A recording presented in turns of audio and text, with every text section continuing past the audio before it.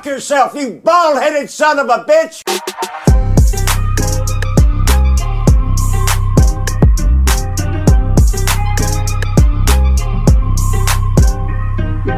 And in my club, I will splash the pot whenever the fuck I please.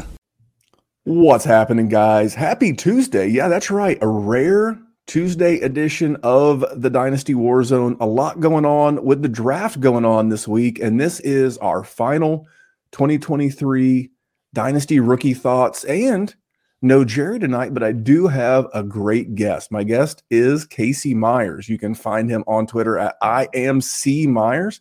He is one of the co-hosts of the FF Dynasty and a returning guest. Casey, man, how you been? Good, man. You can call me Jerry if that's easier. Well, you have better hair than Jerry, but you're not wearing a backwards Detroit Lion. I just found out you and Jerry are about the same age. Yeah.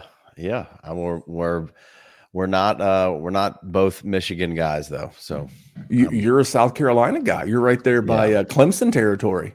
Originally more of a Philly guy, but 2006 on, I've been a Charleston, South Carolina native. So, brother, I think you're winning. I truly think that you are winning. But we have a lot of new viewers and a lot of new YouTube subscribers because of our past couple of streams with the Player Profiler Network. So for those that may not have ever heard of you guys or the FF Dynasty, by the way, if you are watching on YouTube, you notice the really sweet pink lights. I did that in honor of the FF Dynasty. I will say, even if you're not going to subscribe, which you should, but even if you're not gonna, you got to go check out their logo. It is one of the best. No, I'm not saying to put you over. I've said this for years, even before I started doing content. You guys have one of the best logos in the business. What's going on with the FF Dynasty? You talked about you recently hit a milestone on YouTube yourself. Yeah, we're you can find us on YouTube, the FF Dynasty. You can I don't do much on my personal Twitter. We don't really do a ton on our regular Twitter either, but at the FF Dynasty is where you can find basically anything that we do. We will usually post it over there. The YouTube channel is doing well and moving forward. We're hoping to crack around 5,000 subscriptions before the start of the season. So come on over and check it out. And we usually try to do 3-ish videos a week. So, and then we obviously have a Patreon at the FF Dynasty. So really any platform of your choice for the podcast as well. So you can catch us kind of anywhere, Spotify, Apple, all those good places. The usual car wash of content, hosting sites. So, you're going to find stuff like this here on the Dynasty WarZone channel.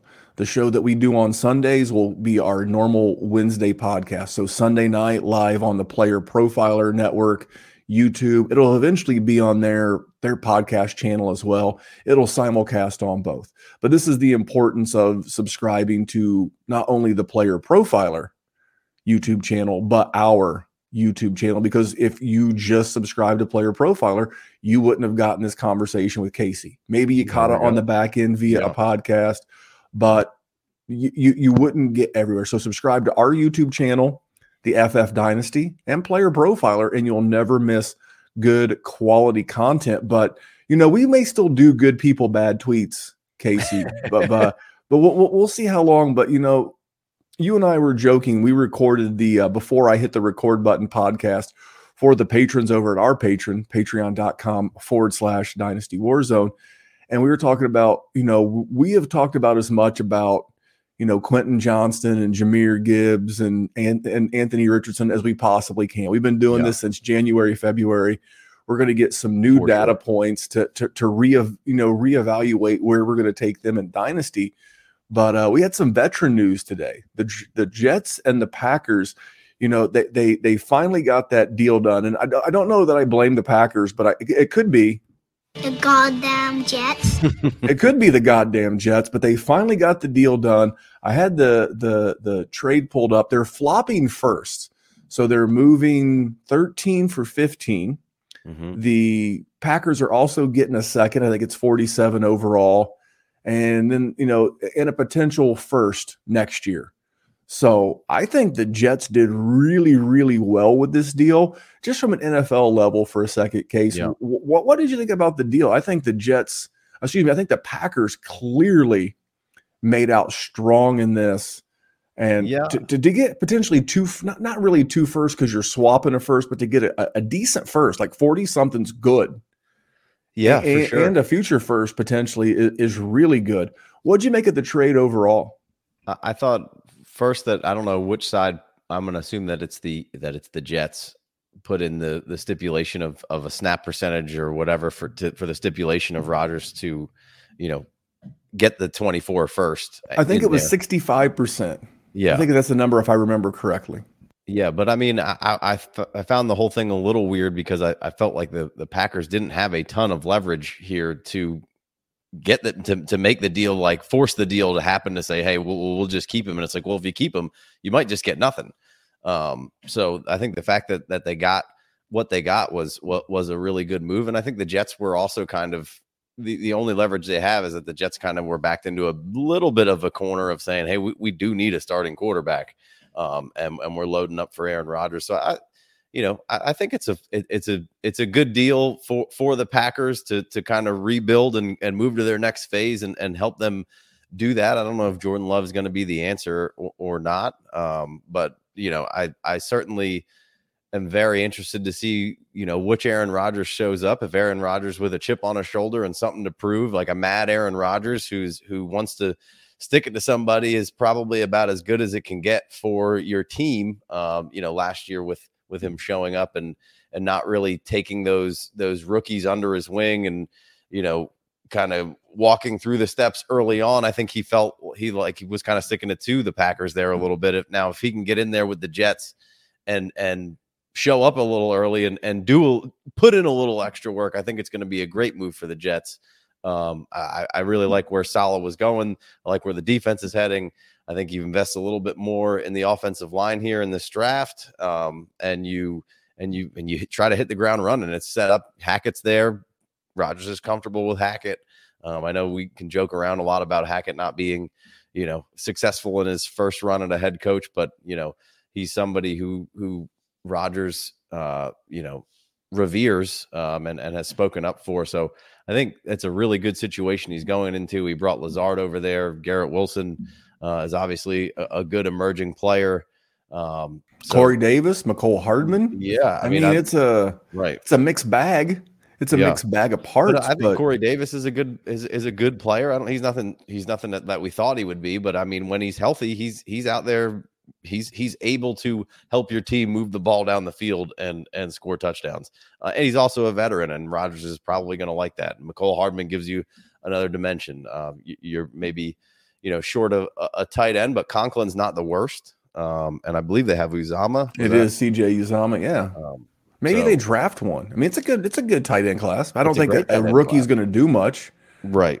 I mean, right. I think you hit a lot of the keys, a lot of the big stuff. I love the fact that he already knows the offense. And there's not a Devontae Adams on this roster, but I think the sum of, look at that, a throaty crack. Is that from Revelry Brewing Company? We're drinking a Yingling tonight. We're not at the studio. So we're not at the studio.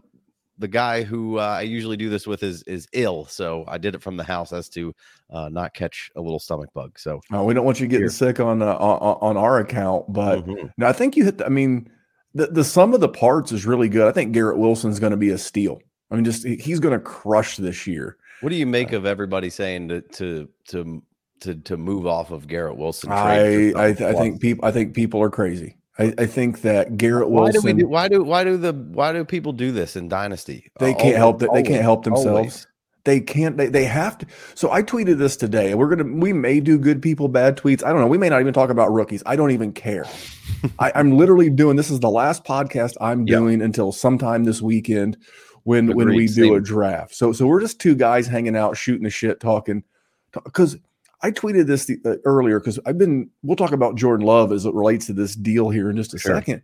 But I said, when you start thinking of Dynasty and you start acting on what you know and you stop acting on what you think, the more successful you'll be. No one cares that you think Trey Lance is a good prospect. No one cares that you think Aaron Rodgers and Garrett Wilson may not know. What do I know? I know Aaron Rodgers has probably got a point to prove. And I don't think Aaron Rodgers is going to want to look bad on the way out of his career. This is arguably, no offense to Jordy Nelson and a young Devontae Adams, but this could be the best collection of parts he's had in a long, long time. A really good offensive line. You were just talking about 13 overall. You know, they'll be getting, who's the big dancing bear? Mekhi Becton. They're going to get him back from injury. Yeah, he looks good too. They said he's been trimming weight and who was the other guy? They got Elijah Vera Tucker. They got Elijah Vera Tucker. They just re-signed Connor McGovern. You know, maybe they use that 13 on a Skoronski, who they can maybe start off at guard early in his career, kick him out to tackle. If they say he can play center, so you're going to put a really good offensive line in front of him. You're bringing back at some point Breece Hall. Michael Carter is still a decent running back. You mentioned you mentioned Conklin and Uzoma, Garrett Wilson, Corey Davis, Alan Lazard, who he knows, McCole Hardman with speed. This is going to be a fun offense. And if you tell me right now that you have a pissed off, motivated, chip on his shoulder Aaron Rodgers and an offense he knows, in a division where he's going to have to score points because Miami has proven they can score points. Buffalo has proven they can score points. Now the Jets have a QB they can score points with as well. I think for Aaron Rodgers, like if you're a contender in Dynasty and you're looking for a guy to maybe, you know, get 1 or 2 good years, like that last couple of years with Brady in Tampa Bay, this might be that type of deal. Yeah, because I mean, we might have traded you Tom Brady in the UDPL league. Do you have Tom Brady in that league? I do. I'm hanging on to touchdown Tommy everywhere because I believe, you know, what someone said Tua should walk up and slap Tom Brady in the mouth like, you know, Will Smith did Chris Rock and say, "Keep my motherfucking job out your motherfucking mouth." Because, you know, every chance Tom Brady gets, he's talking about Miami. And remember, there's a reason why Miami doesn't have a first-round pick. Right. It's because Stephen Ross wants Tom Brady on that team. So I love it for Aaron Rodgers. Like I said, if I can squeeze 2 years out of Aaron Rodgers, I'm in. Right. And that was to my point was that I think we traded you Tom Brady. I don't know if he helped you win the championship this year, but he wasn't going to do anything for us. So we were willing to part with him. And I think the same could be said for Aaron Rodgers, somebody who is like, finally, maybe I can get a little bit of something for Aaron Rodgers. I think there's a nice opportunity to swoop in here. And yeah, you might have paid more than you paid at the end of last season, but now you're assured a little bit more of potential. You know, Aaron Rodgers could certainly say, "Hey, I'm done after a year." But I would assume that if everything goes well, he'll probably double down and come back again. So yeah, no, I agree. In the pre-trade Patreon drafts that we've been doing, Rodgers has been, you know that after the 10th round quarterback a lot of the times in the drafts that we've been doing with our patrons.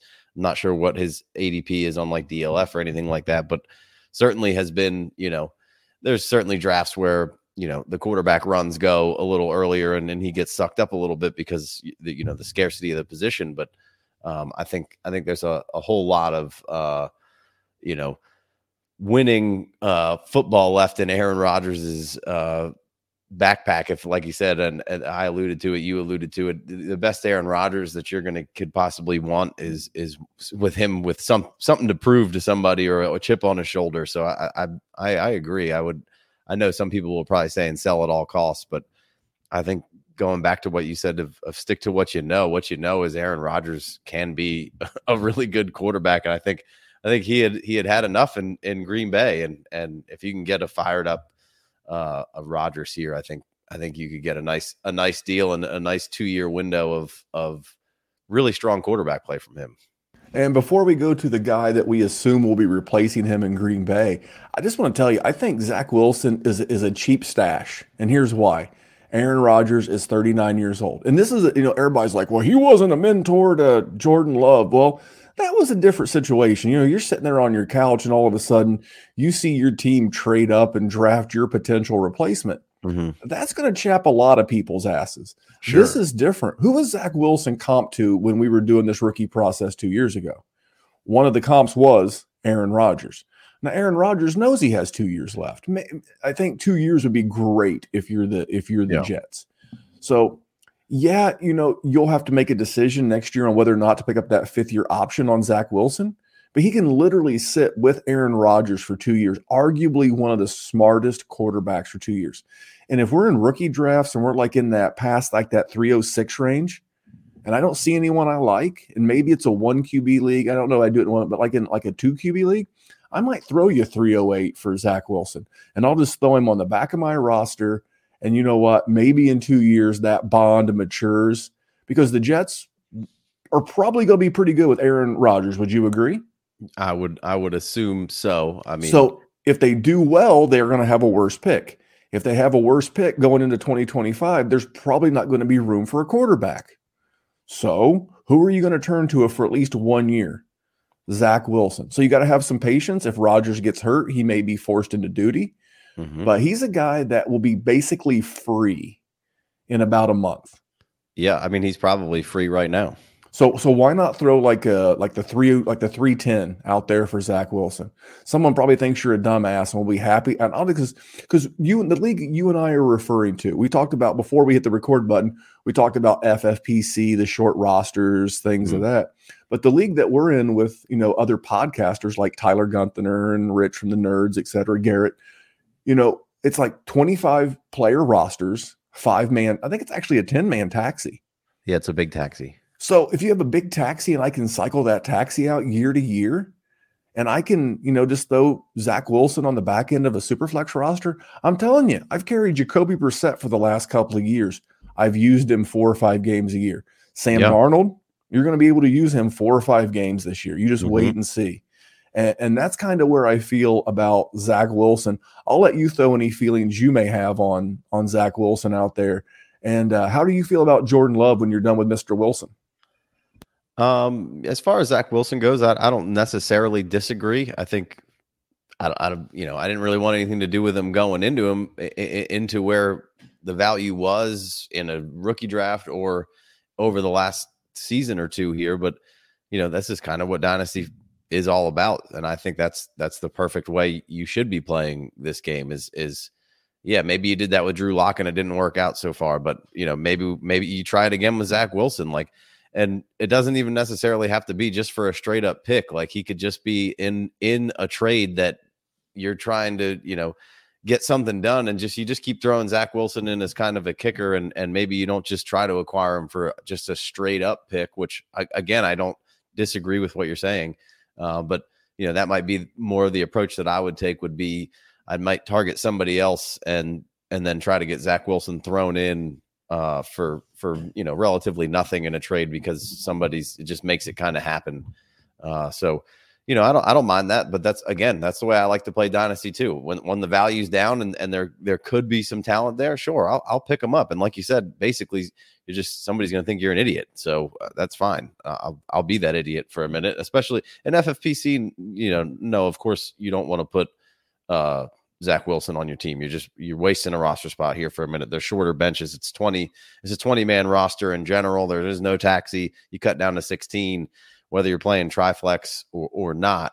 You probably don't want, you could you probably pick Zach Wilson up in season and throw him on your team for a little while and see what happens, but you probably don't want to trade for him in FFPC, but in anything with deeper, sure.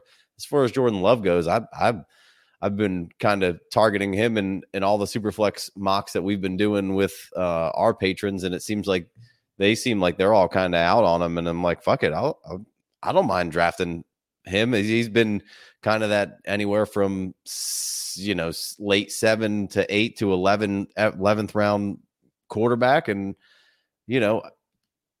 I don't have anything, as far as on the field stuff to say, hey, I think this guy's going to be great because of X, Y, and Z. I'm just going with, hey, they invested a first round pick in him. They ran Rodgers out of town. I feel like you're going to get 2 years here out of Jordan Love to see what you got. And I mean, if the value's right, I have no problem buying Jordan Love. I don't have anything against Jordan Love. I didn't buy any Jordan Love when he was a rookie, and I didn't buy any Jordan Love last year. But this year, I have no problem buying Jordan Love in the same vein of kind of how you were talking about Zach Wilson. Now he's going to get the opportunity to start, and a starting quarterback is worth something in Superflex.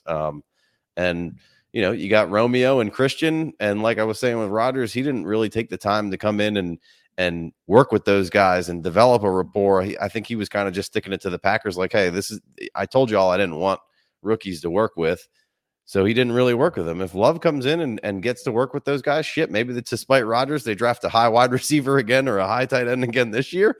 And they have a fun little offense. And, I like both of those guys already. I'm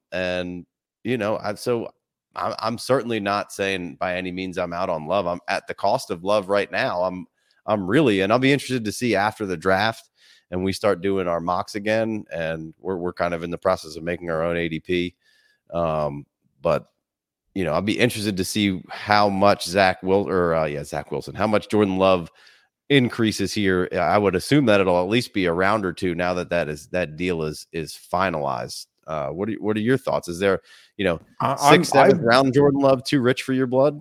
In like a startup? Probably so. Yeah. Yeah. I can, when I throw it back to you, I'll pull up our latest Patreon startup. We're doing a tight end premium super flex IDP, but the quarterbacks went within a range.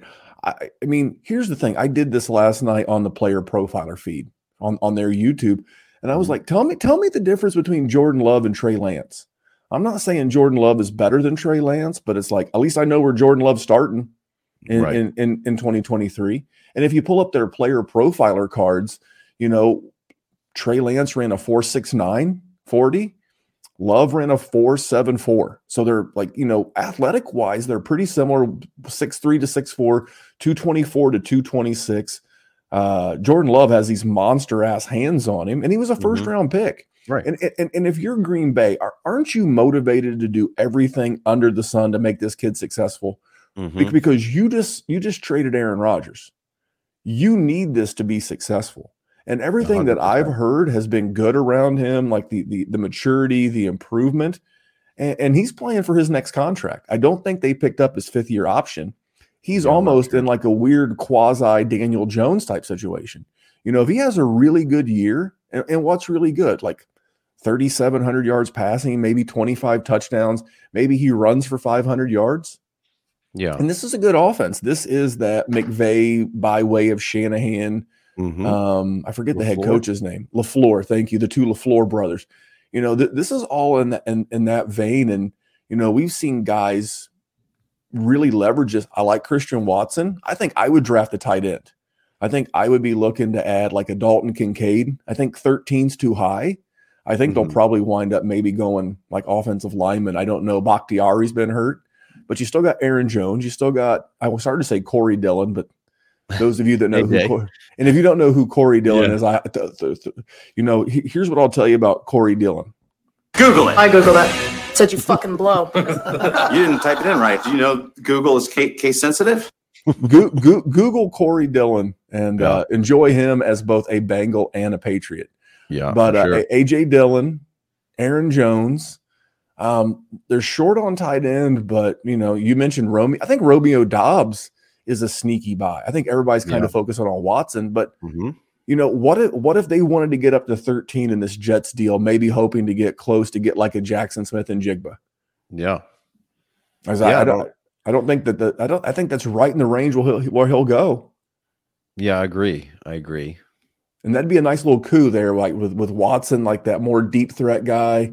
You give him that like, I don't want to say Amon-Ra St. Brown, but like that type of guy, that high volume target guy that you can just rely on in a pinch. Sure. And then maybe use one of those seconds because they have their second and now they have a Jets second to maybe get a Dalton Kincaid or a Luke Musgrave. I love Musgrave. Yeah. So are those the kind of move? And if they make those moves, where are you at with him? I think he's like my QB, like 21, 22 in a startup.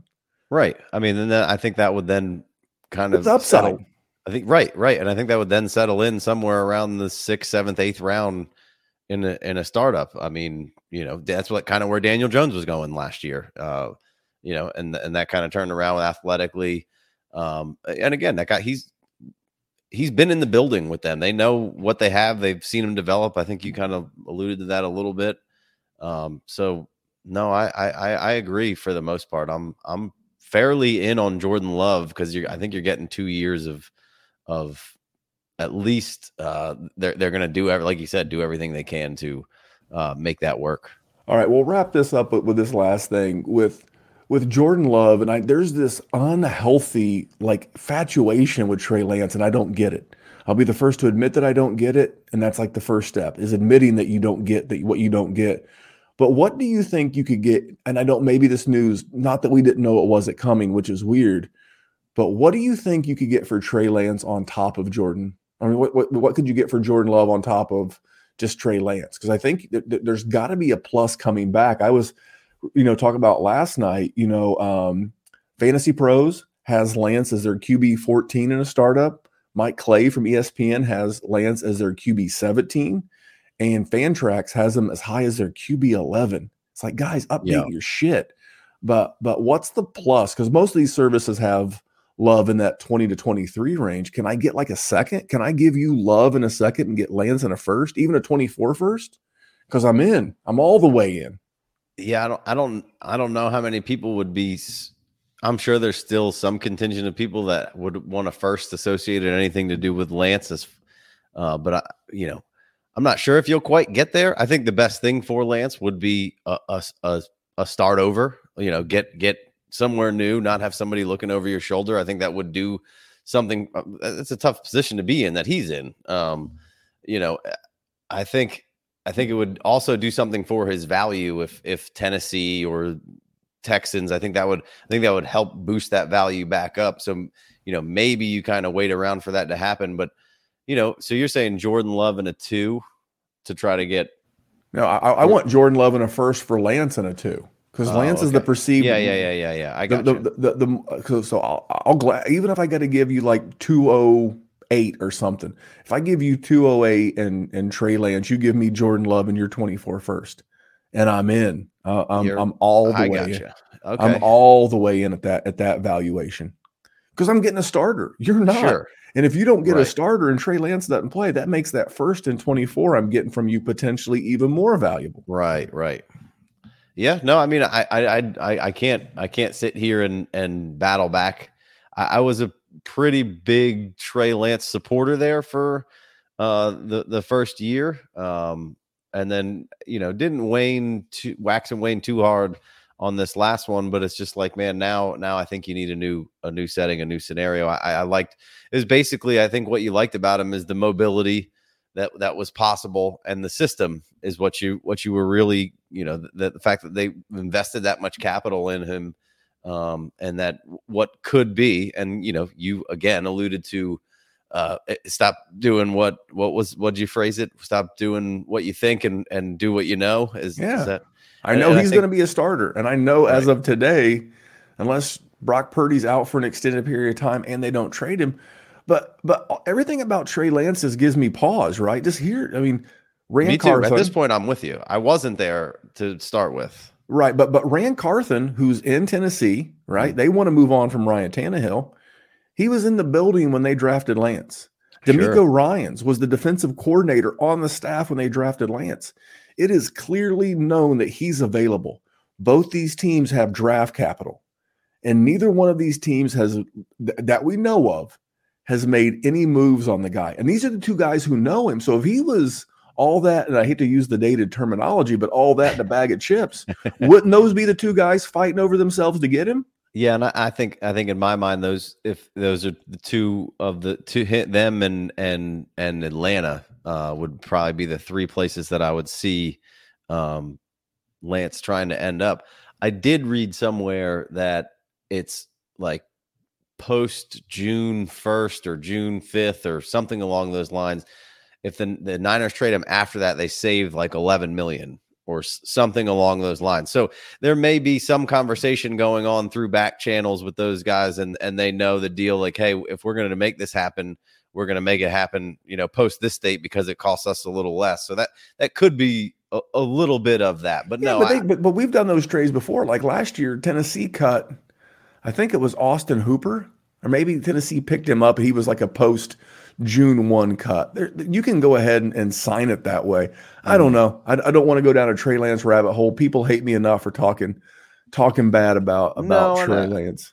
I've been, I've been kicking. It seems like there is at least still some love for Trey Lance out there. Like some people haven't backed off as much as I have. I just, like you said, you got to be real with the situation, and the fact that Love is for sure going to be a starter, I think, for at least 2 years for the Green Bay Packers is says to me that I'm fine with making a move similar to what you're kind of alluding to there. Like the fact that anybody I just can't see Lance starting for the 49ers at this point. Like, I think Brock's their guy. I mean, dude, Brock's getting a standing ovation at the Giants baseball game this past weekend. Yeah. I mean, and the head coach said that when healthy, he's earned the right to be our starter. Right. And you don't bring Sam Darnold in, you're not going to dress 3 quarterbacks every week. So who's not dressing? And they said if Purdy's hurt, he can compete with Sam Darnold for the starting job. That's not what you want to hear. These are not the series of words into a sentence that gives us, excitement.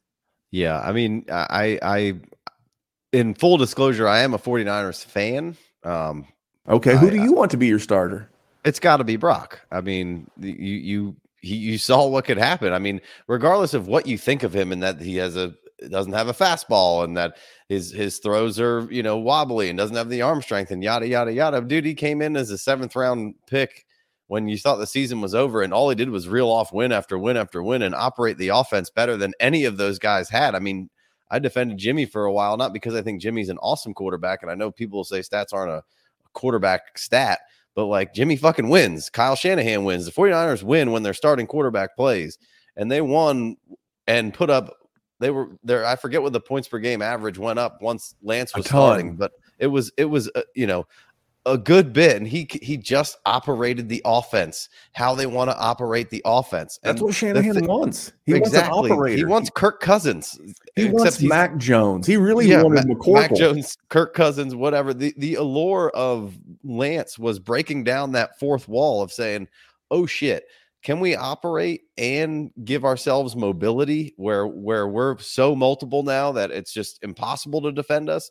And all of a sudden, as soon as Purdy came in and Christian McCaffrey got settled in and Debo was healthy, like the way that offense operated and the way that they were multiple was crazy. I got some stats here because I was going to do a Trey Lance, Jameson Williams podcast, and that I heard somebody of a San Francisco, I can't remember what his name is right now, but it was a San Francisco podcast. Brock Purdy on play action was his passing rating was 130.3. That's first. In rhythm 125.2, that's first. Pre-snap with shifter motion 118.3, that's first. Outside the numbers throws 112.9, that's first. I mean, I don't know what you want from and is any of this necessarily Trey Lance's fault? Not really. He got hurt.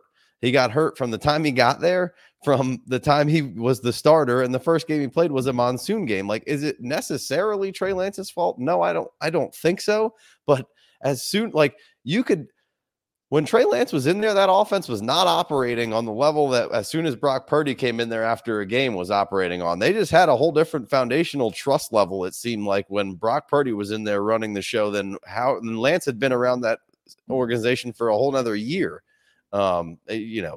I said as a guy who's heavily leveraged with George Kittle shares, I said if they don't bring Brock Purdy back as the starter, I'll fight Kyle Shanahan in the street. Yo, I was completely out on fucking Kittle, and then all of a sudden with Purdy in there, it was like, oh my god, we're back in, baby, let's go, dude. He won me at least 2 championships. Brock Purdy did because he was feeding George Kittle again. George Kittle all of a sudden became George Kittle again. They were scoring 30 points a game, like. And it's going to continue to be San Francisco. It's going to be San Francisco. It's going to be Philadelphia. And really, that's it in the NFC. You don't have to be special. Maybe the Rams can, I don't know. I mean, they're getting Stafford back, but we know Arizona's going to be down. Seattle will be interesting because, they're adding some, they got Geno back, second year as a starter. It'll be an interesting draft for them, for sure. I'm very curious to see what they do because I think we can go ahead and start transitioning a little bit to some of the rookies, but I think that's a great landing spot for Anthony Richardson. I think Geno's a pro. I think Geno knows what the heavy is the head of he who wears the crown. He knows what it's like to be the rookie drafted. He can be, because Geno strikes me as a pro's pro, like Alex Smith. Maybe it's the last name. I don't know. But he strikes me as a pro's pro, where he would take a young Anthony Richardson under his wing the way Alex Smith did a Patrick Mahomes. They could spend a year together. And then at the end of the year, they do that passing of the torch, because it's a very apples to apples comparison. Long-term veteran QB, probably on the last year with his team, a really good guy, will help mentor the team. And then going into the second year, because this team should be contending for at least a wild card spot like they did last year. And then that baton is passed at the end of the year. And I think that's going to drive Anthony Richardson's price down in our rookie drafts. What's that? That if he goes the to fact Seattle? That he goes to like a Seattle or even Detroit or even Minnesota, because all those guys are really on the last year of their deal. And those are all teams that could be interested in the case of Seattle and Detroit. They've got extra draft capital to potentially, make some moves. Yeah. And I like, I hate Seattle because obviously I just said I like the Niners, and Pete Carroll drives me up a fucking wall with that goddamn Anthony Richardson, DK Metcalf, and Walker, they're not Noah scared. Fant. They don't. I think some teams get caught up in what's going on in the league and how the league's doing. Like the Seahawks are one of those teams that do not give a fuck what everybody else is doing. They're going to do it how they're doing it, and they manage to win games that way. Like they don't care if running the ball isn't cool anymore. They're fine with running the ball. Like they're just one of the. It's just like Tennessee. Tennessee does not give. That's why I think Trey Lance would be great there. Like Tennessee does not give a fuck what everybody else is doing. You guys are doing this. This is what we're doing. We're going to execute our game plan and play it like this. Atlanta Falcons, seeming obviously from that Tennessee coaching tree, they seem to not. Everybody's so mad at the Atlanta Falcons. It's like, all right, well, you can be mad at them all you want for not using your fantasy guy, but like they were in a lot of those fucking games last year. So, I don't know. I've if Anthony Richardson's price gets driven down at all, he would be the guy that I for sure would be trading up for in every single league to get, because what are we doing? We're playing Dynasty, man. Like he's the ultimate advantage player. And that's what I want. I saw your quote on the on the, was it the Sonic Truth or the Sonic Truth. Yeah. I don't want a Nissan Altima, brother. I want a guy, that's why I like Will Levis.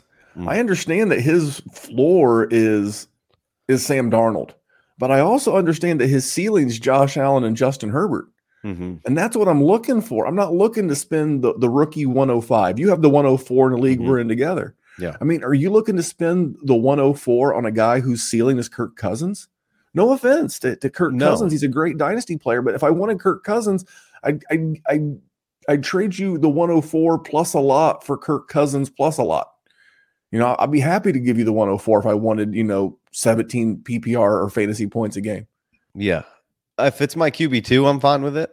I want to have the best set of QBs I possibly can, if possible. But I'm fine with kind of whichever quarterback falls there at 104. I mean, I would potentially try to trade up a little bit for Anthony Richardson if possible, but I don't know who has what picks, and in that league, it's sometimes hard to execute a trade that garners any value in any direction. But especially when you're battling a bunch of sharps, because that's a pretty sharp group. Again, you're talking about guys that have been doing dynasty, not just dynasty content. Like in the sake of Rich Dotson, he's been doing it at least 10 years. Yeah. Tyler's probably in the 7-8 range. Same with Garrett Price, Izzy Alcafas. I mean, this is a 10-year group, so a lot of those old school tricks aren't going to work. But we're on the rookies. Who are a couple of your favorites? Maybe they're not the best at their respective position, but a guy that maybe there's a couple of guys that you're just really all about and you want to get a lot of. For me, it's a lot in the running back class this year. I know nobody likes this class anymore, and certainly nobody likes the running backs, but I like Kendre Miller a good bit, and I know he's been pretty popular recently. Seemingly he's really kind of risen up. And then Zach Evans to me has stayed at the top of my running back list. I mean, not above Gibbs or Charbonnet or Bijan by any means. But right after those guys, we were talking about the 111 a little earlier. If he gets good enough capital, like I think that's a nice 111 pick for you, either Miller. And we don't know with Miller because we haven't seen nothing at the pro day, nothing at the combine. There was an injury there. We're not 100% sure, but I like both of those players. I really like the running back class in general here. I think, everybody's dynasty is down on the running backs. The dynasty community is down on the running backs, and semi-rightfully so. The league is telling you that they're down on running backs. But I do think that we have experienced a little bit of a period here where we just never got quite the changing of the guard, and maybe this class could help you pass some batons a little bit. And some of those 27-year-old running backs who were supposed to be dead to everybody because there was a stat floated around for the last couple of years. These 27-year-old running backs fall off a cliff. There's been one RB1 out of the 27-year-old. And I think that shift is going to, I think some of those guys will probably ride off for another 2 or 3 years and be pretty good. But I think hopefully between this year and next year, we can kind of revamp the running back room per se for dynasty running backs. And we didn't quite get it with David Montgomery and Miles Sanders and CEH, and Akers got hurt and Dobbins got hurt, and it really never quite worked out, where the next group of guys who are supposed to come in and bolster up the running back ranks never really quite panned out, and some of them still may. But when running backs hit for me in the run in rookie drafts, it's going to be the cheapest time to acquire, because as soon as they hit, forget it. Like Kenneth Walker's really hard to acquire. Obviously, Brees was always going to be hard to acquire. Bijan's already impossible to acquire.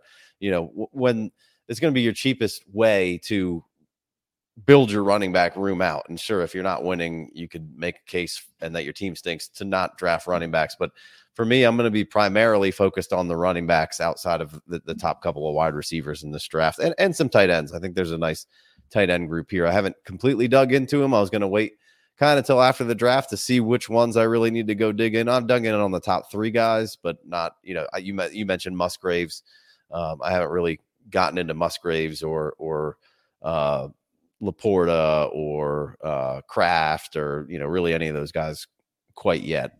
Well, Laporta's the guy that I was listening to the First Draft podcast with Field Yates and Mel Kiper Jr. First of all, Mel Kiper Jr., I know you're old, but goddamn, man, get your tech shit straight. Your mic feed was fucking atrocious and has been 2 weeks in a row. So ESPN, you need to shore that shit up, because if us amateur guys can have better sound quality than you, that's a problem. Yeah. That's one. But they said Sam Laporta is rising up draft boards because of his interesting skill set. So I took note of that. But you mentioned Kendre Miller. And the one thing that I've always believed is none of us know as much of all of us. The wisdom of crowd, the collective IQ. You are in a long list of guys that have been Kendre Miller fans. And you watch a lot of college football, as does Jerry. I mentioned Bruce Mattson of the DLF. He was a Kendre Miller guy. Garrett Price of the Dynasty Nerds. He does their Devi, college film work. He's a big Kendre Miller guy. You like Kendre Miller. See, this right here is called an ink pen. If you're watching on YouTube, that's called an ink stick. We're writing that down. All right, we're adding Casey to the list of content creators that have liked Kendre Miller. As a matter of fact, we've been doing this since the Super Bowl, where we've had guests on like Bruce, like Casey, like Garrett, and it's been pretty clear that Kendre's a pretty popular guy. But who are a couple of guys you're looking to avoid that you're like, I'm not feeling you, brother? Off the rip, when you say that, it's Jalen Hyatt. I know that's probably a trendy one. You're either all in or all out. For me, just it's there are some good metrics and analytical numbers that say that there was some really good.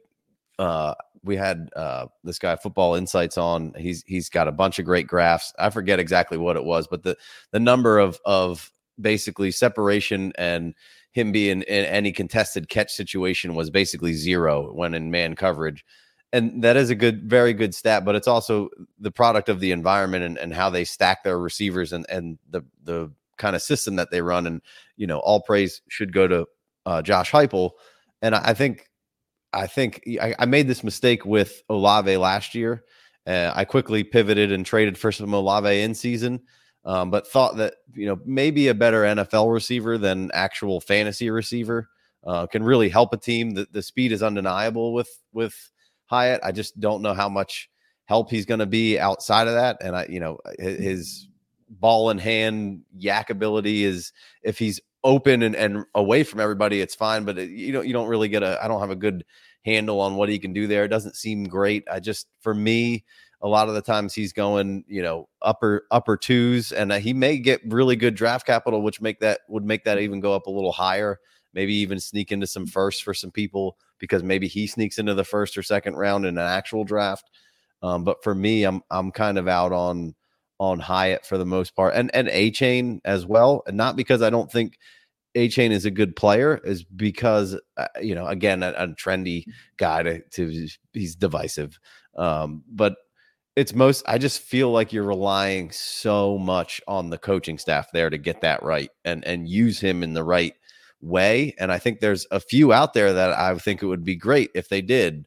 But I just don't trust that many staffs to use him enough to be fantasy relevant week after week. And I think the draft capital may be pretty good on him in the NFL draft. And I think he's going to end up, maybe even going again, kind of like the Hyatts, end of the first in rookie drafts, top of the second in rookie drafts.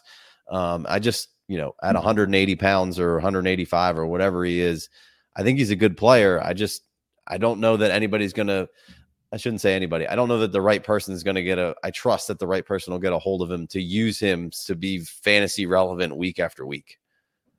You mentioned that mock draft we did last Wednesday on the Sonic Truth Dynasty podcast on the Player Profiler YouTube feed and podcast feed. And he was one of the third round guys that went. He really fell pretty far, and he was taken by Theo Grimminger. Theo being the director of podcast over there at Player Profiler. And I asked Theo, I was like, let me ask you a question. And you can say anything you want, but you cannot reference his speed. Why are you drafting Devon A-Chain? And he had some good answers. He wasn't prepared for that question because we didn't plan it beforehand. And it kind of caught him off guard, if you will. He was like, he did well in the SEC against SEC competition. And, I think I'm getting a value on him. I think it was like in the mid-third round. So those things are true. Sure. But he's 5'9", $188. The only place, and it would bum me out because it would tell the truth that Javonte Williams is probably not where I want him to be as a big Javonte Williams guy, is you want him to go to a place like, I just thought of a second. Give me one of the Seans.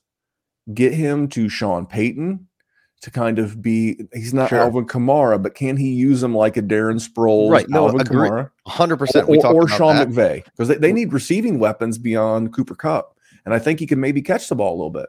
Yeah, we talked about that on the last show that we did. I threw the Chargers out there. I think if you used them like an Eckler, I think he's very. Kellen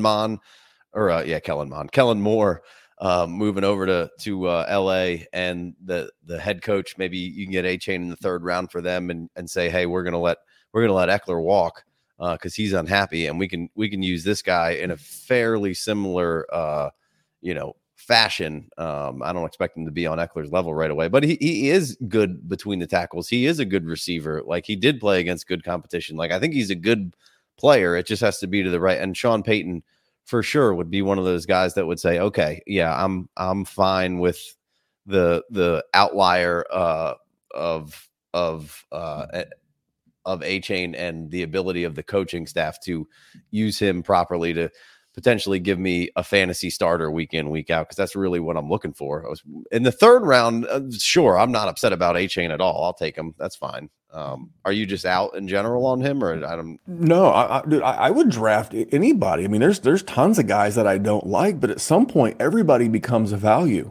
Right. And let's not pretend like Sean Payton hasn't made multiple running backs viable in the same year. Think about Alvin Kamara's rookie year.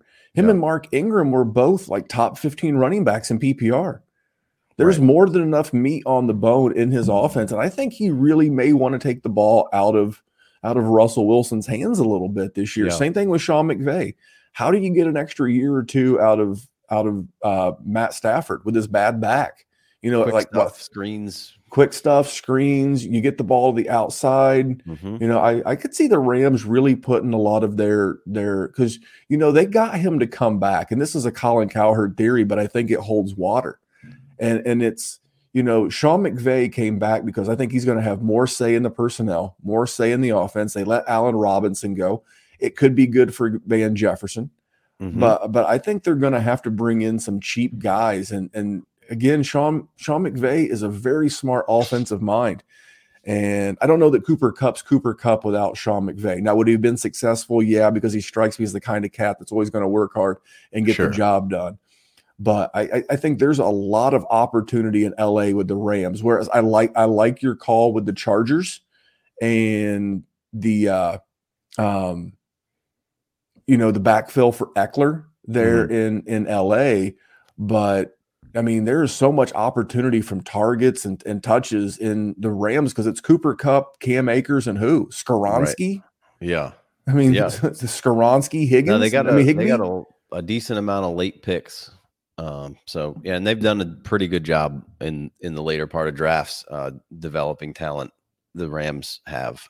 They do really. I mean, outside of the Tutu Outwell pick, laugh away, have a chuckle to yourself. Which they do have Tutu, which I feel like Maybe last year time. they started to kind of get him involved in a little bit.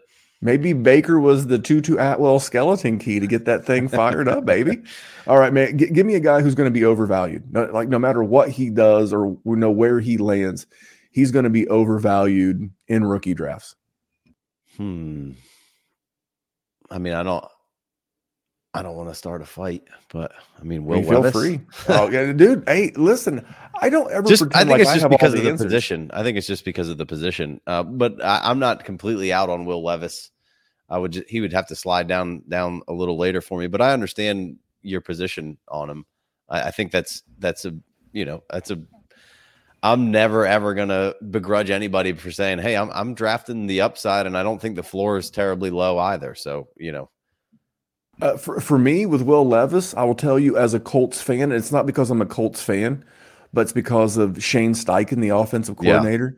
He helped build an offense for not only Jalen Hurts, and Justin Herbert. Yeah. So he doesn't have like one trick up his sleeve that this is the offense that we can run, and this is what we're going to have to do. That's where I want Richardson to go so bad, dude. I don't. So I'm going to do a bad Joey Molinaro doing Jim Irsay, but this is the conversation So you heard the Peyton Manning quote the other day, right? Or if you search Peyton Manning / Will Levis on Twitter, it'll have this thing where Peyton Manning said Will Levis looks like he was genetically engineered to play the quarterback position. Yeah. And I think I could see Jim Irsay reading that or have someone read that to him. And he walks in Chris Ballard's office and he's like, hey, Chris, man, I know we got a draft coming up. And I don't know if you saw the Peyton comment, but he seems to be really high on this Levis kid. And I think that maybe should be the direction we go. I think that's a conversation. Yeah. I think that's a conversation. And that's not against Richardson. But let me ask you a question about Richardson. You seem to be very pro Richardson, and I'm not anti. If Lamar Jackson can go 32 overall in his draft class, and Justin Fields can fall to 11 overall in his draft class, I just don't know how a GM can honestly pull, unless they just have like, hey, I missed it, I see something. I don't know how they can pull that trigger higher on those guys than they did on Justin Fields. And I know situation changes, and I think Lamar was like the learning lesson, and then you can tack onto that Jalen Hurts was the addendum to the learning lesson that was Lamar. So maybe that's what is driving up Anthony Richardson's value, but from a throwing the football, which is pretty important from the quarter, not an athlete standpoint, but from an actual chucking the football, he is way behind what I saw Justin Fields coming out of college and Lamar coming out of college. Yeah, I mean, I quarterback is certainly my weakest position to go scout, and I'm 50-50, brother, so I'm right there with you. I certainly don't spend an exorbitant amount of time doing so. I let the NFL draft kind of play out. I have an idea what these guys can do. I'm going to lean on running quarterbacks more than non-running quarterbacks as far as fantasy goes. We had Matt Waldman on, and I'm not taking his word for the gospel either. But and some other really smart film evaluator guys have all kind of come out and said, like, he's not the throwing of the football is not that far away. It's he does some really, really good things. There's some bad footwork issues with him. But like Matt was kind of talking about how his layering of the football and his understanding of where to go and his knowledge and his work ethic and all those kind of things are really top notch. And I don't have a great answer for you about why Justin Fields, was kind of slipped down there. It seemed, I don't know, CJ Stroud seems to be experiencing kind of a similar thing right now. As far as, I will say this to add to what you're saying with the guest you have. I heard Rich Rebar on with Matt Kelly, and he was talking about how at Florida, who wasn't supported with great weapons and Anthony Richardson or great coaching. He's kind of been like a self-developed dude. He didn't take a lot of sacks. He didn't take a lot of negative plays.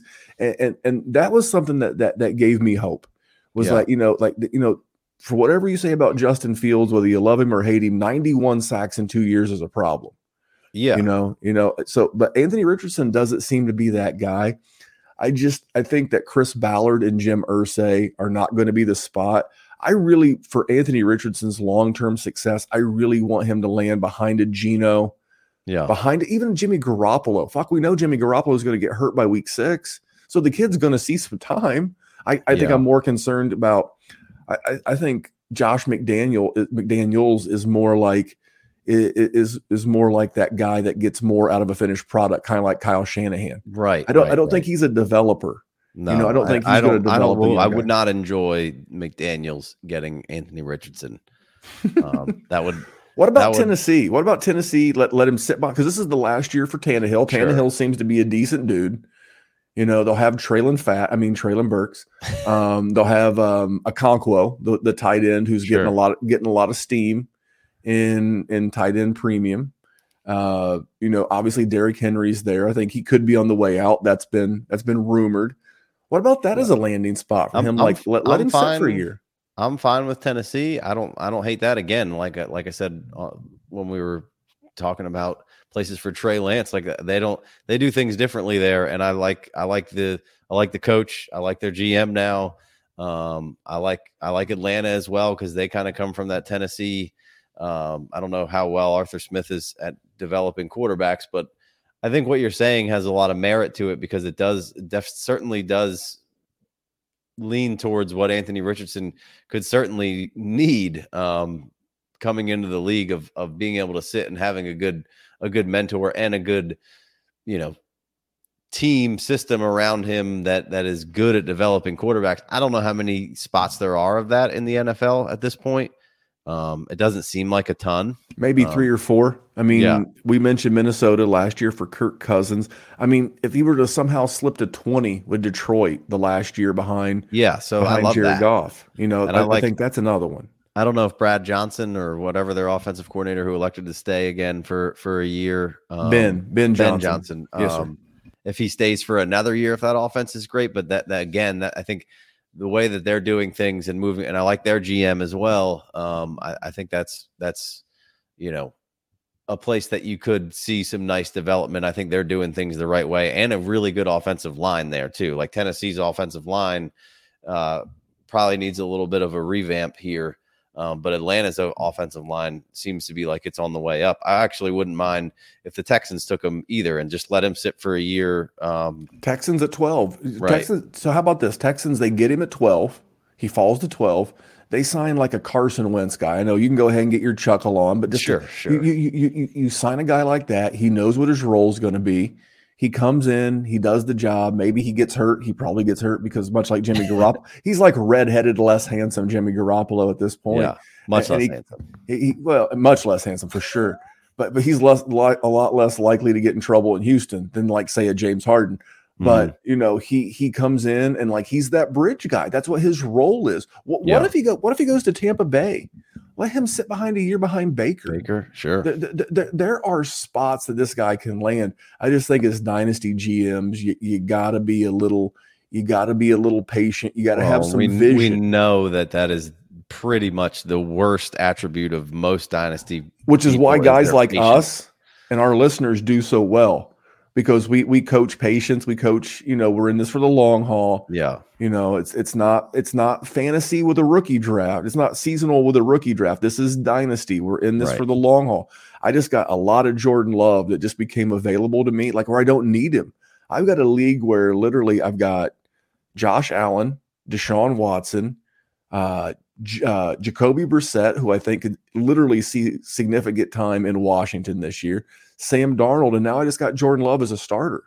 So I have pieces I can move now because I'm willing to take these less sexy guys and just like sit on them for a while. And then you can wind up like, I don't know why more people aren't curious about Jordan Love. Hey, what would you take? Would you take the 111? Like I would offer you, if I needed a quarterback, knowing that I wasn't going to get any of the big four. Sure. And why wouldn't I give you the 111 for Jordan Love? I mean, fuck it. I mean, am I really going to be bummed that I'm not getting like Marvin Mims or Quentin Johnston or someone like that? Just give me Jordan Love, and if it's for 1 year or 2 years, who cares? At least I took the big swing. I think me and Big Co, who is one of our co-hosts over here, we had an FFPC, and I think we had 1-3, 1-6, 1-11 coming into the draft. We currently own none of those picks anymore. We traded them all for veterans, essentially. I think we ended up with Mark Andrews, CeeDee Lamb, and Jameson Williams basically out of that, and not for straight up. That's good living. There were other trades that we made. What that does is it makes the rookie draft a whole lot less fun. So not having 111 and having Jordan Love makes the rookie draft a whole lot less fun. But again, going back to what you started this whole thing with of I'm going to screw it up, but instead of going after what you don't know, go with what you know, or whatever. I don't know what the exact phrasing was there. Stop going with what you think. I mean, we have to get past the hubris that our opinion matters. Mm-hmm. Kyle Shanahan has yet to call my cell phone and say, "Hey, Memphis, what do you think about Trey Lance?" What? No one gives a shit. Yeah. I just want players that I know that are going to help me score points. Right. And something that I've started to layer into my game is I started to layer it in looking at like good like draft guides, like seasonal draft sheets and cheat sheets.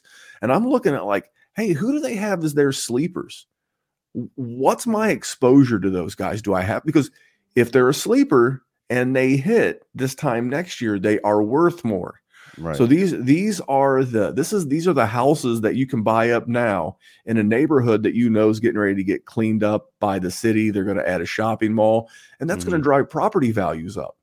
That's what I'm looking to do. I'll get you out of here. One last question: give me a small school guy. Oh, I'm good.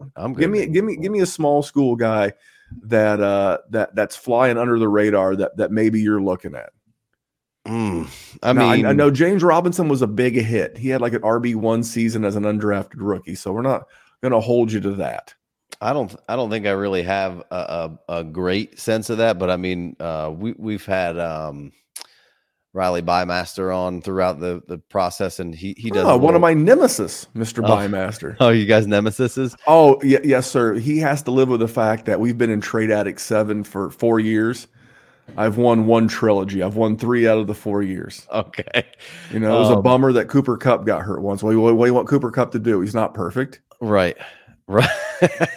Well, he put me on to Grant DeBose and from Charlotte. And I think there's a decent chance that I'll end up with a decent amount of him either as a UDF undrafted free agent in a rookie draft or that 4th round pick. Now, I don't know where the draft capital is going to land with him, but it could throw my plan off a little bit. But he seems like a good 4th round pick there.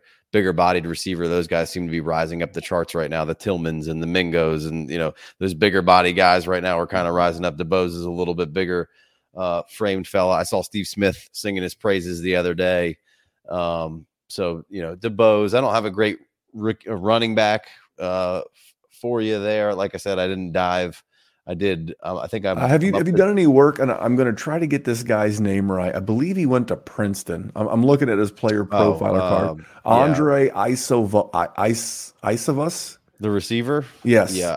I haven't. I just saw the combine numbers. They were really good. Very good. Very comparable to Denzel Mims. 6'3", 205.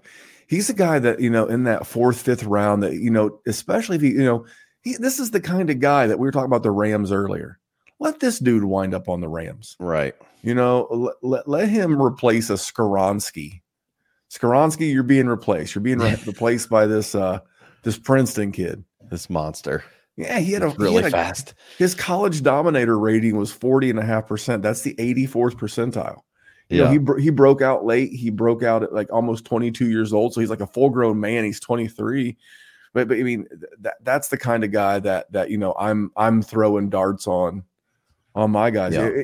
Anybody else you got for us? Any undervalued guys? Anything else you want to get in before we get out? For me, I like Hutchinson from Iowa State, and I like Tank Bigsby, who I think is undervalued. Obviously, a bigger name, but I feel like he stays undervalued. And I like Chase Brown a good bit. I think Tank's being undervalued. I think he has a 3-down skill set. He's got the size, the stature. I think the receiving ability is underrated and overlooked for some reason.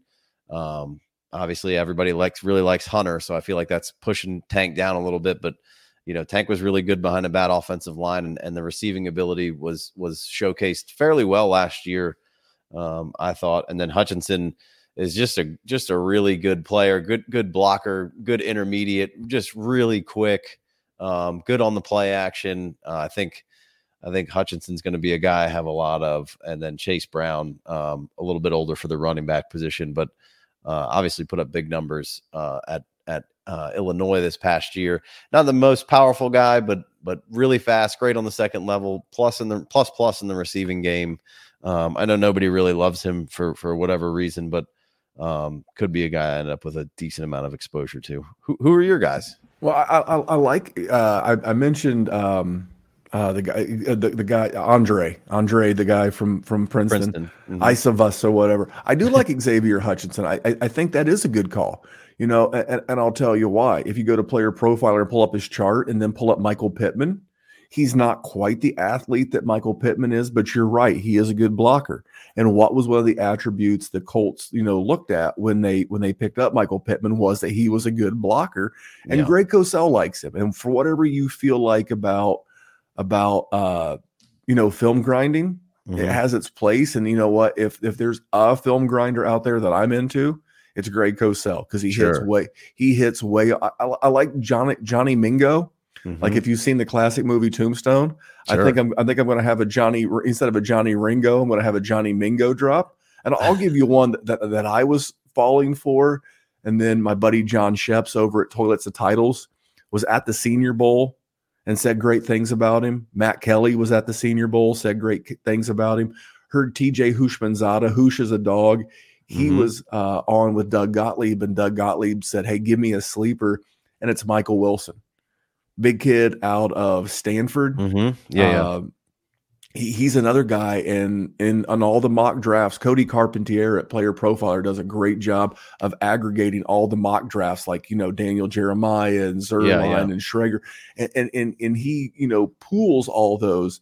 And Michael Wilson is a guy who's moving up, actual NFL draft boards to where I'm not quite as ready to call him, because he has some of those attributes that I liked about Terry McLaurin and I liked about Cooper Kupp. Went to the Senior Bowl, showed real well at the Senior Bowl. Cooper Kupp went 69 overall.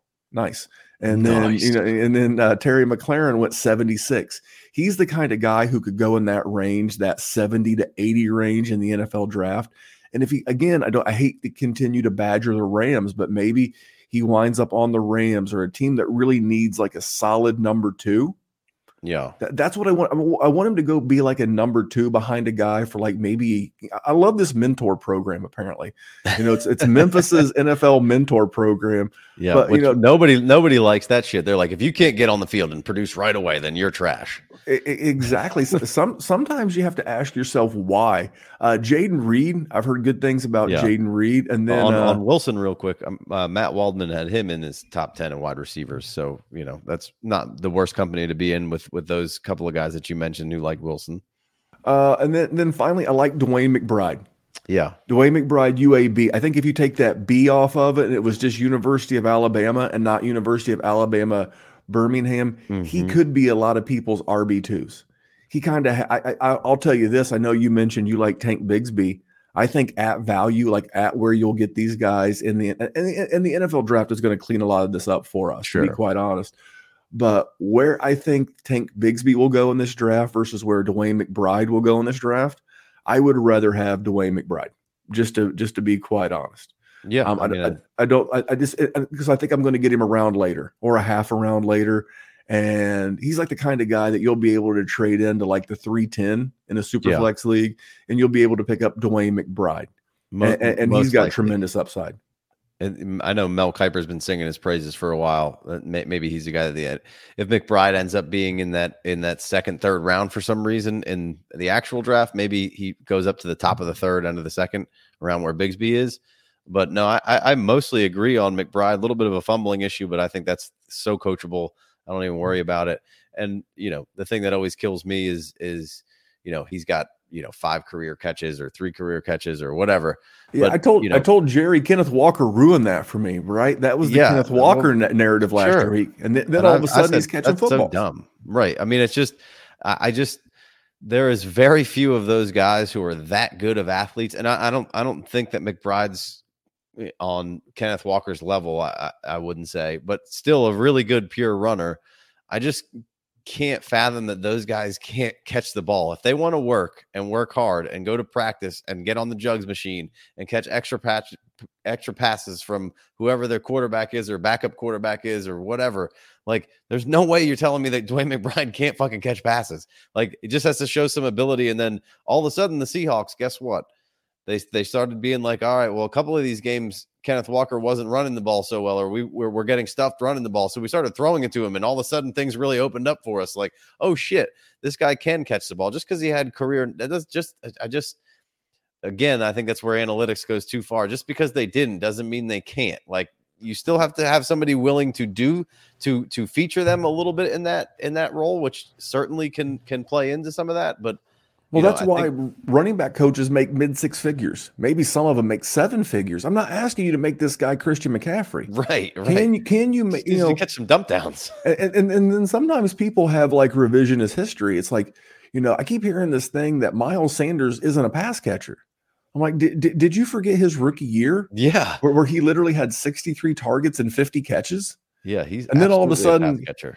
He lost the guy who was throwing the checkdowns in Carson Wentz, and he spent the next 2.5 years with a running quarterback. With a running quarterback, they're going to run and stole all of his goal line work. Right. So, man, we're right up against it, and I'm on a hard out myself. Sure, but man, what's going on? So you said you guys are gonna your patrons. This is the beautiful part about patrons. Patreon.com and Patreon.com/the FF Dynasty. Check those guys out. You said your patrons are putting something together for you all on draft night, and you guys are going to hang out and do a little draft watch and fellowshipping.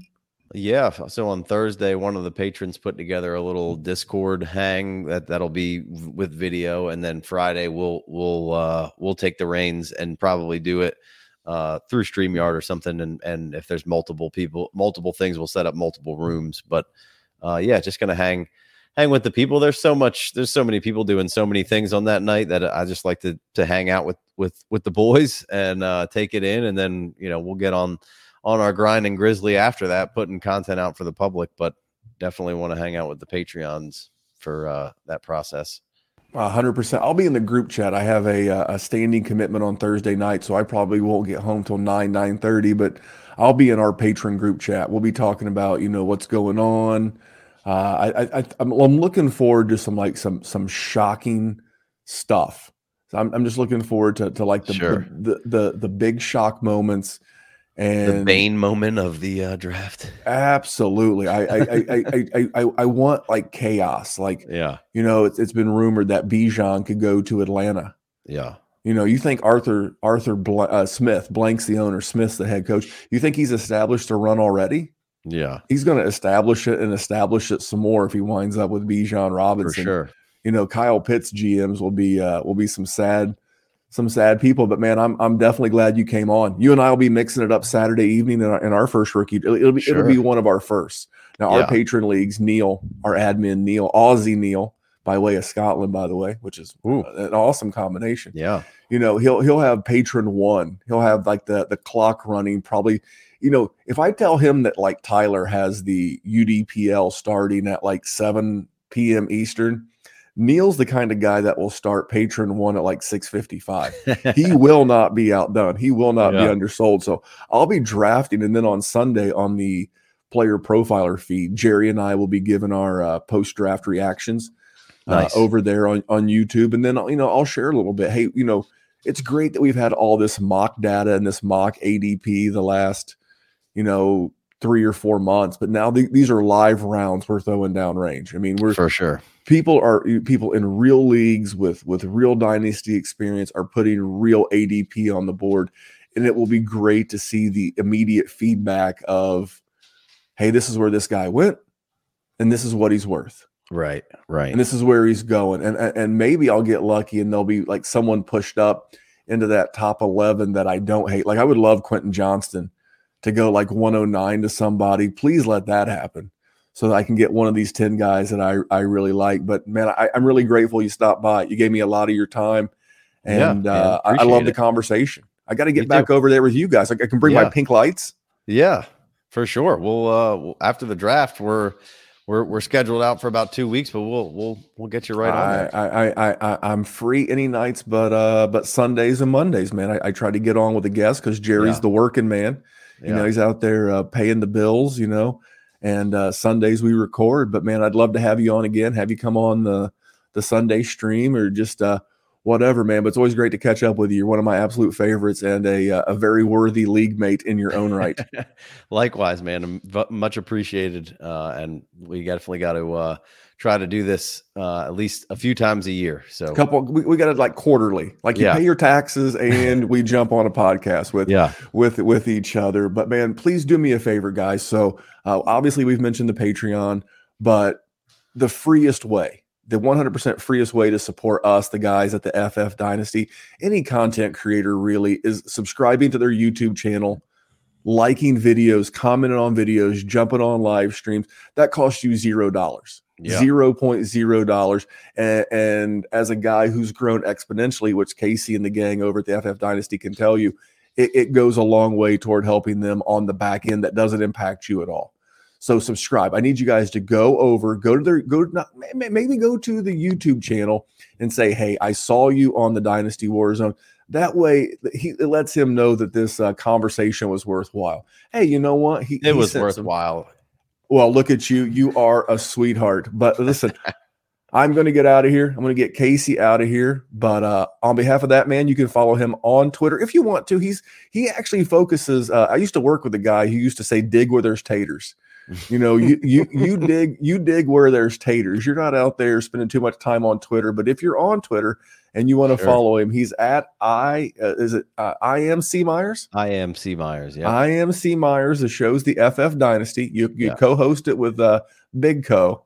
And of course, Jay Wayne out there video editing his ass off. Matt Foreman is on the show. Matt Foreman, good friends with Riley Bymaster, my nemesis. Tell him I said hello. Nemesis by proxy. You know, it's like that good-natured big brother ribbing. You know, like when you have a younger sibling and all. I have two younger brothers. I'm the youngest. Oh, so you were the one that we put in a headlock and gave the noogie. You know, just big brother him a little bit. I like Riley. He's a good kid. Very nice young man, but, you know, got a big brother him a little bit. That's kind of my role in the Trade Addict 7 League. But on behalf of Casey, I am Memphis. Enjoy the draft, guys. There'll be another Dynasty WarZone on Wednesday. Should be a Dynasty War Games on Thursday. We'll create some kind of madness to get on. Maybe I'm just going to hop in Casey's patron chat. I don't even know. But until then, we'll catch you next time. And remember, we're just trying to make the world a better place for Dynasty Fantasy Football.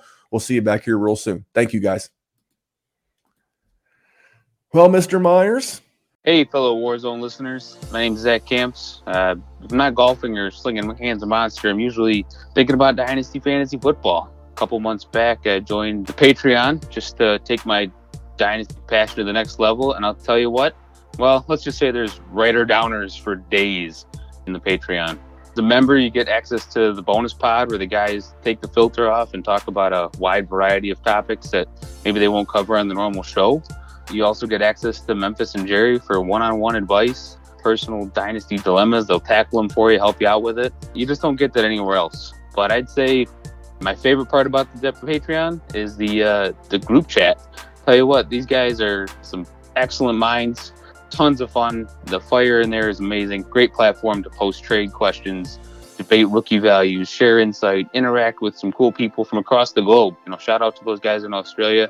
They're blowing my phone up all the time. The best part is there's no Twitter trolls or Facebook trolls arguing about stuff they don't know anything about. So if you want to enjoy your Dynasty experience even more, win those championships, pause the podcast right now, sign up, and you can thank me later in the group chat. When we add up all those inches, that's gonna make the fucking difference between winning and losing.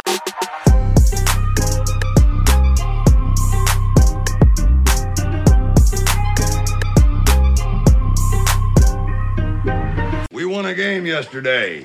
And if we win one today, that's 2 in a row. We win one tomorrow, that's called a winning streak.